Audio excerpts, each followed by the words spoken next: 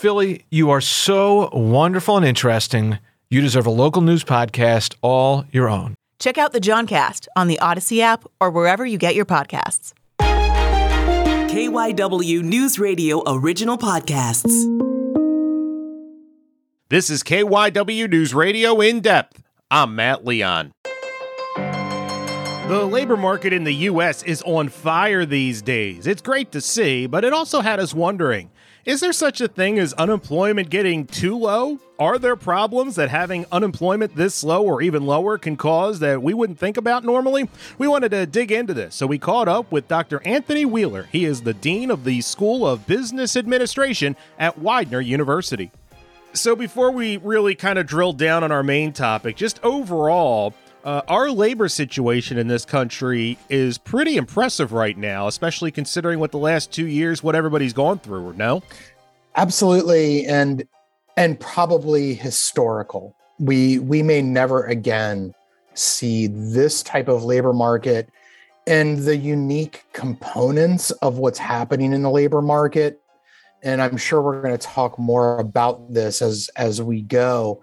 But there's such an uneven distribution of what's happening. And that tends to explain some of what's happening with the overall, when you look at the top line metrics and you're trying to understand what's going on. But just these confluence of events that are occurring and demographic trends that have been building for a while, all of a sudden seem to have kind of hit right at the same point. So we may never see something like this again, at least in our lifetimes. I've heard the term full employment thrown around. Right now, the unemployment rate is at 3.6%. I think the layman would think full employment means, well, 0% unemployment. I'm guessing that's not true. And is there a metric at what level the unemployment level is that's considered full employment? Yes, and there are some variances around how people will define these things, but the federal government defines full employment at unemployment that's under 5%. So we actually are well below even sort of what is generally accepted as a metric for full employment. Some people will argue that no, full employment's happening around 4%, but we're still even under that at this point. And really what it means when you look at an unemployment rate of under 4%, what it means is that the people who are currently unemployed are probably not really active in the labor market at all. So the main focus we wanted to drill down on, it sounds so counterintuitive because so much of our society is built on the idea we want to get people to work, we want to get everyone a job. And here things are going great, things are cooking, we're talking full employment, but are there negative effects to having an unemployment level down where we are at 3.6% and possibly trending even lower? Yes, and we are seeing it. Right now, the last sort of metrics I saw on this is that if every unemployed American right now, so that remaining 3.6, 3.7, 3.8% of people who are nominally in the workforce, if all of those people were to take jobs right now, we would still have millions of unfilled vacancies. So that's how out of whack the supply and demand piece of this is from a labor market perspective. So it's really interesting when you start to look at how something like this happens or what are the things that lead to this. It really has a lot to do with some demographic trends. Obviously, there are some things that are happening as can we even say we're out of COVID, right? As we're on the tail end of what might be the end of this pandemic, there's a couple of things going on here. First of all, for years now, for at least a decade, economists have been saying things like the boomer generation, which had been the largest component of the U.S. workforce, 35, 36, 37% of the total U.S. workforce were boomer generation employees. Generation X is relatively small, probably in the mid 20% of the workforce. And then the millennial generation is also large. They've been saying for years that that the boomers are going to retire. They're going to finally retire. And by and large, the boomers didn't. Now, the '08 recession had something to do with that, where boomers were, the leading edge of the boomer generation could have retired, starting to retire around the '08 recession. And then 401ks take a hit, all that happens. And boomers continued to work. Now that boomers are finally retiring, and COVID seems to have been the push point for a lot of boomers to finally retire, now you have a situation where the Generation X workforce is not big enough to fill that void. And the millennial generation, while big, is still not prepared to take certain types of jobs. They don't have the experience. They don't have the skills yet. They're still in a developmental phase. All those things are happening. And our previous presidential administration had tighter immigration policies, legal immigration policies. And one of the underappreciated things, I think, about having tighter immigration policies, the United States right now has a birth replenishment rate that is below what is documented to keep our current population level. The United States, for many, many years, has benefited from legal and non-legal, illegal immigration as a mechanism to keep our population growing, hence our economy growing. So when you tighten your immigration policies, even for legal immigrants, that's also removing potential pieces of your workforce. So those things are all happening kind of right at the same time and leading to this instance of we have too many jobs and not enough employees. It's causing companies to compete harder and use more incentives to try to get more employees in a very tight labor market to come. So what's happening are all these knock-on effects, right? People are leaving their jobs per the Great Resignation. We might talk about that in a couple of minutes.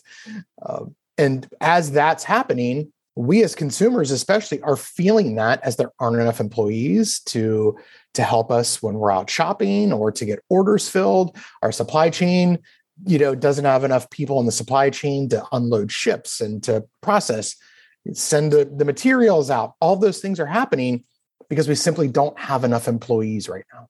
How much does this situation we're in and having unemployment this low and what you kind of just talked about plug into the inflation we're seeing? Because on one hand, and this is kind of the hand that I lean towards, for the first time, I think, in my adult lifetime, you're seeing employees, get more money thrown at them. You're starting at $15, $16 an hour, stuff like that.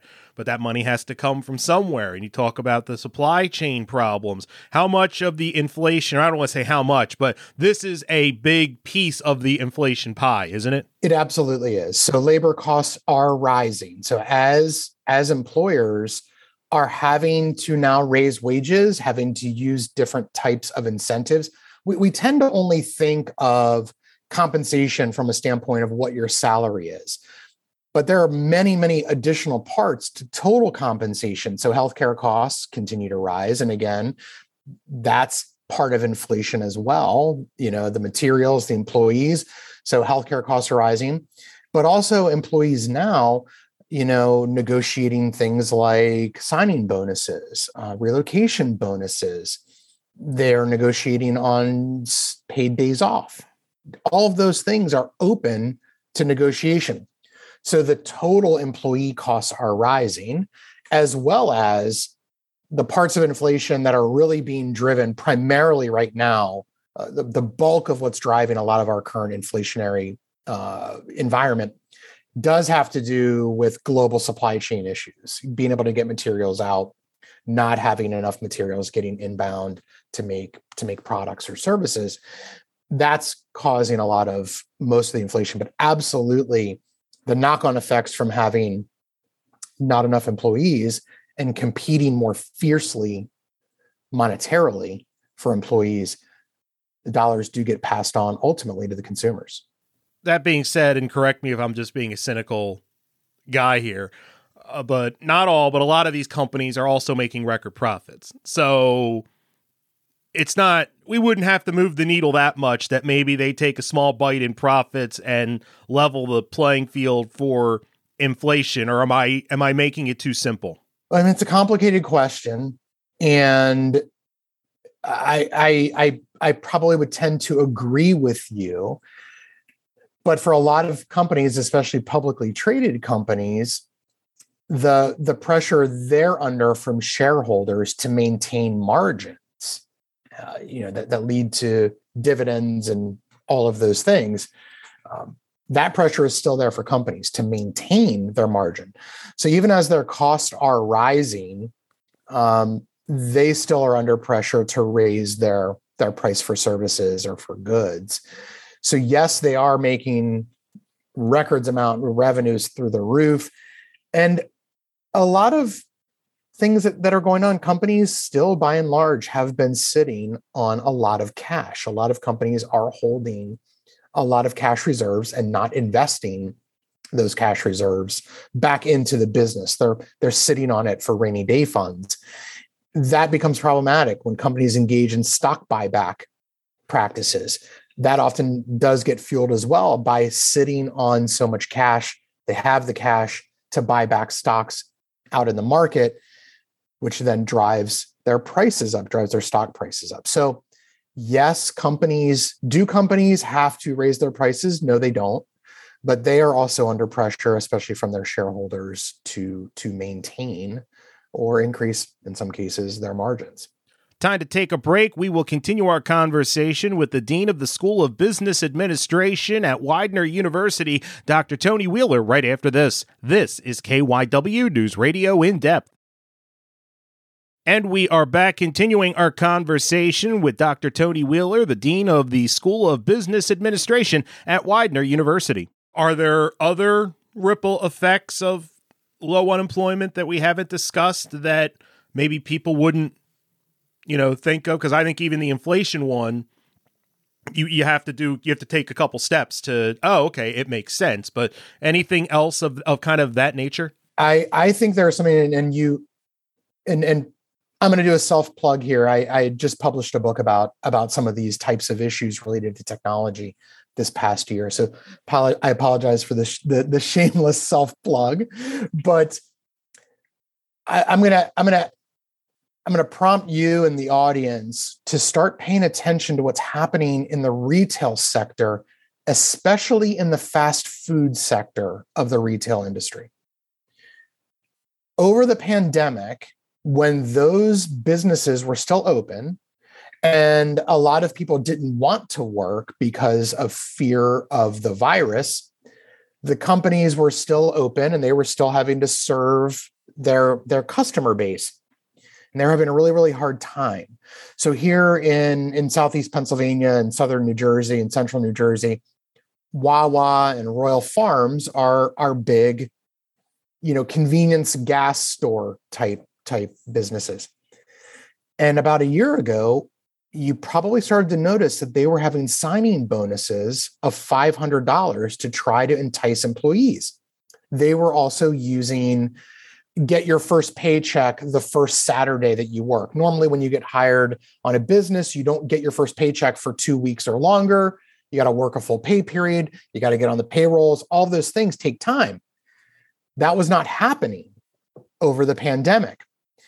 And what is also happening now, as those businesses which have relied on high volume, cheap labor, turnover rates in fast food type industries are astronomical.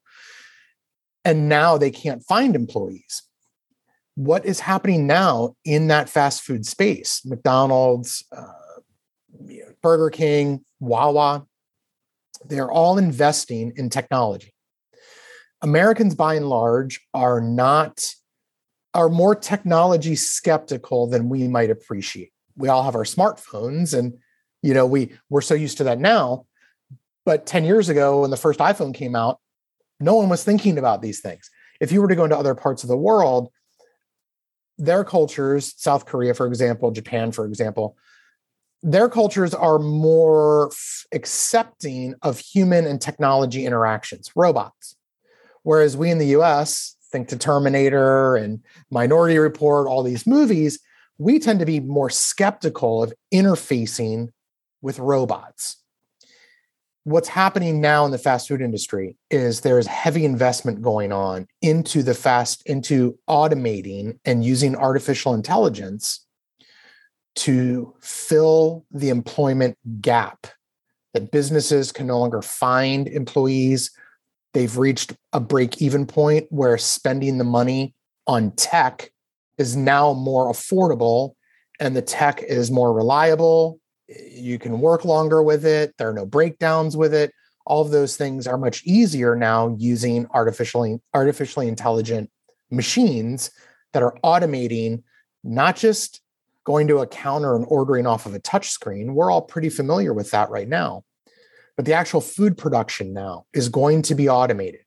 When those types of things start happening, there is a knock-on effect in the employment world, because now a lot of that labor will get freed up. Is that labor able to get upskilled to flow into different parts of the workforce? Possibly, but it may not be. So those are interesting knock-on effects that I think we're going to see, that the pandemic and this labor environment have accelerated trends. We've become more comfortable now with technology during the pandemic. If you look at cars, for example, it's easy for us to laugh at Elon Musk or Google when one of their self-driving cars breaks down the side of the road and bursts into flames. And we kind of chuckle at that. And we say, well, what do you think is going to happen when you have a self-driving car? By the end of this decade, self-driving cars will be the norm. You will see more and more and more of it. Look no further than the fact that companies have been slowly introducing this AI technology, which is leading to smart cars, smart driving cars, backup cameras that now parallel park your car, the hands-free. Tesla's using it on the road where you just have to touch the steering wheel every couple of minutes. It's slowly habituating Americans to interface more with technology. That is going to be an interesting knock-on effect of this low unemployment environment, is that the labor is becoming so expensive that companies are now adopting the technology. They're capitalizing on the fact that Americans in particular have become more willing to engage with the tech in a service-oriented industry. And it will then fuel what we generally refer to as the fourth industrial revolution. So I think this is all part of a long-term trend that we're going to see accelerate in the next 10 to 15 years. Is there any, and given everything you've laid out, I don't think so, but I was trying to think of a time where we were in a similar, just the labor situation, not taking the technology angle and all. And the only thing I could come close to was World War II, when we had so many servicemen overseas, and it was really the first time that women, were seen throughout the workplace. Is that any kind of an apt comparison, or is it really apples and oranges given the circumstances? I think it's a good comparison in terms of these large external shocks that are happening to workforces, right? So World War II, millions of service people get deployed, they come home after the United States and other countries have been backfilling with domestic labor, allowing more women into the workforce, and then they return home. And so, yes, we did see that kind of glut. More recently, though, the dot-com boom is probably a more recent kind of experience. Did unemployment rates get under 4% during the dot-com boom? No, but we absolutely did reach full employment. We were under 5% for a couple of years as well in the late 90s. That also was fueled by technological innovations as well, the internet, right? So that might be more of an analogous situation in terms of how technology might be backfilling or fueling some of this. But if you think back to the late 90s, the same phenomena was happening in terms of the heavy competition for labor. And companies having to be creative with their incentive structures to attract and retain employees. That also was happening more recently. It was happening in the 90s. But in terms of these large external events, World War II absolutely is probably more analogous to the global pandemic in terms of having to mobilize entire nations to handle an external threat, in this case a virus, as opposed to homicidal Nazi and Imperial Japanese armies. But close. So all these ripple effects we've talked about, it's interesting, like, how do you it's the whole argument, it's just, in a way, it's counterintuitive. We know we have too many people working, but no, we want people working. How do you it's quite the needle to thread to try to address this, because the answer can't be, well, let's just lay off 1 million people and kick them back and make the workforce more competitive. How do you kind of address this? Or is it not something that so much can be addressed as you just kind of have to deal with it as it's evolving and hope you get in a better place on the other side? I think ultimately things will stabilize in a different way. I don't foresee something like this happening, this ongoing kind of environment. And I think it will evolve. I do think that our economy in particular, I don't want to speak for outside of the United States, because I certainly don't pay that as much attention to other economies as I might in the United States here.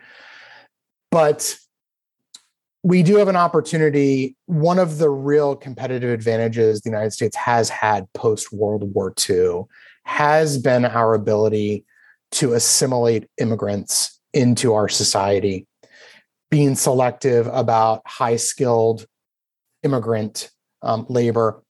I do think there is an opportunity for us to mitigate some of our current workforce blockages. Really, that's kind of what's happening. And I do think technology will take over for a lot of what's also happening. I think that's going to accelerate. The one thing that is out there, and you mentioned, you can't just lay off 1 million people. If you're going to look at loosening some of our legal immigration policies and trying to attract high-skilled foreign workers into the U.S. again, if you combine that with the technological advances, we will end up at a point at some time, maybe in mid-distance kind of future. It's not going to be the next 10 years. The United States probably will have to grapple, and there are nations currently grappling with this, around things like universal basic income, around more government intervention into parts of the labor force to try to stimulate, to try to correct imbalances, to try to attract more labor in. And I know that that's probably not a popular idea among many people in our country currently, in our current political environment, especially with the high level of polarization. Are we in a bubble right now? There are no indications that we are. When you look even at the real estate market, it appears that the real estate market is so hot right now related to the pandemic that because new builds, new starts haven't been able to happen, that we currently have a housing shortage. So again, supply and demand, low supply, high demand, prices are going to raise. So we do not appear to be in some sort of bubble that could trigger, we're certainly not in a 2008 kind of environment where something's going to happen in the bond market that is going to ripple into the financial markets. That doesn't appear to be on the horizon either. It does appear that we're being sort of trapped by a confluence of events. A lot of people retiring finally, a global pandemic that has caused problems in our supply chain, and automation and technology getting into gear. It seems that these things are kind of merging together right at this point in time. It's an interesting problem to have, right? It's, like you said, you don't want to say it's a good problem, but maybe it's a better problem to have than the opposite, where we're at 10% unemployment. Yeah, to that point, I feel like There is a lot of attention paid to inflation and specifically gas prices, and that's a whole different podcast because I think our thoughts on the economy are way too driven by what the corner gas station is charging. I understand it, but anyway, that's a whole separate thing. But I feel like the economy is in a much better place than it's given credit for because we pay so much attention to inflation. Am I being naive? I agree with your sentiment. Now, what's interesting here at Widener a couple weeks ago, we had a panel of Central and South American economists talking about inflation. And it was a fascinating conversation because here we are, what the inflation numbers just came out the other day, 8.5% annualized inflation. And our Federal Reserve has an inflation target of 3%, right? They tend to want to get more engaged with interest rates and all those things if inflation gets above 3%. And here we are at 8.5%. In other parts of the world, they are looking at us and they're scratching their heads and saying 8.5% is still pretty good. So it's all your frame of reference. And you're right to point out this connection between how we feel about things and how the facts might be different. And it is relative. If you are in Central and South America, you're looking at our economy and you're saying, wow, wouldn't it be great to only have 8.5%?